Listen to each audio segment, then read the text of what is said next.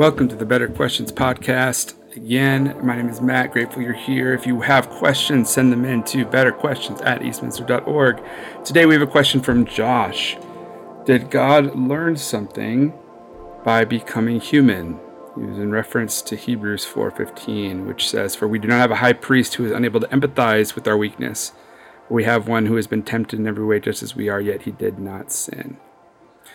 So so if I'm understanding the question is, if Jesus, who the author of Hebrews is saying is our high priest, our new high priest, because he was able to experience humanity, he was able to learn something and be able to empathize with us. But the question, I think, underneath the question is, well, if God is omniscient, knows all things, then how could he learn something?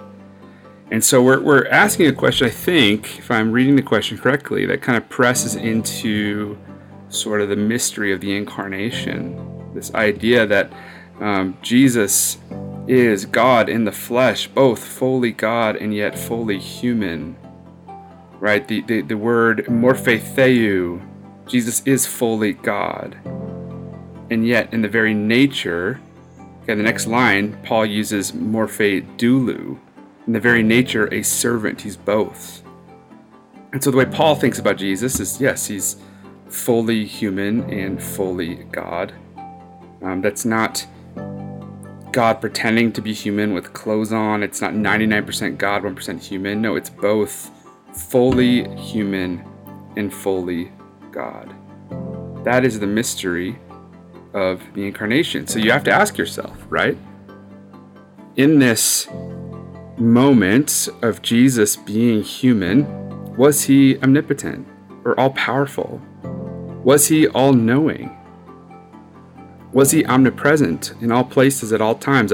I would actually argue, and I think the traditional way to answer this question is that in his human form, the answer would be no, but in his divinity, yes. Okay?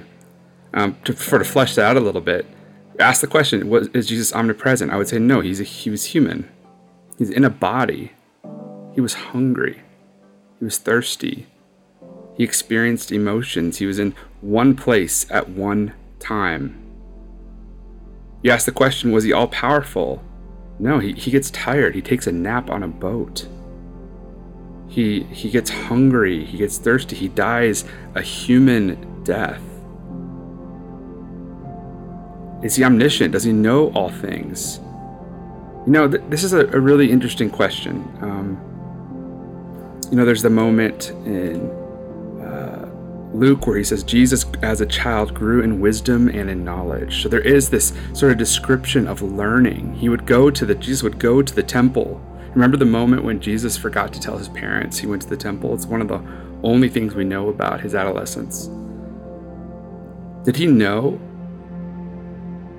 Was it like purposeful that he didn't tell his parents? Did he forget? No, I think Jesus was learning things.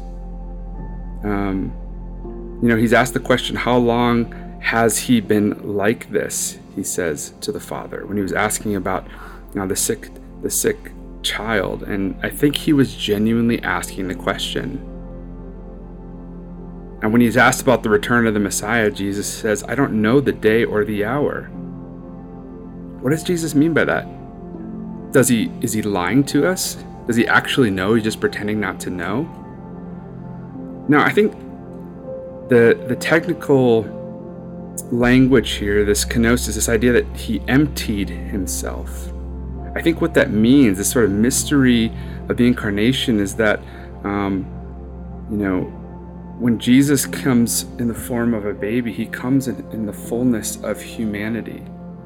And that's why in Hebrews it says he can empathize with our weaknesses, because he himself experienced the full gamut of human emotion. And yet, in all of that, he didn't sin. He experienced sadness and grief, but in that he didn't turn to alcoholism or to hedonism. He experienced anger, and while he flipped some tables, he didn't murder anybody out of his anger. There are these moments where you see him experiencing emotion, and even to the point of the cross where he's experienced great anxiety. He's sweating blood in the garden, and in that moment he says, "Not my will, but your will be done." You see, Jesus experienced the fullness, 100% humanity, yet he was still 100% divine. Now, again, this is a difficult thing to wrestle with. That's why we call it the mystery of the incarnation. But I think it's something that is a profound sort of example for us on what the truest character of God ultimately is, that in humility he came in the form of a servant. And to that, may that be a lesson to all of us. Thanks again for checking in. If you have questions to submit, I would love to receive more questions. You can send those into betterquestions@eastminster.org. Check that daily and would love to tackle some more. Thanks again for joining me. Hope to see you next week for Better Questions. Grace and peace to you.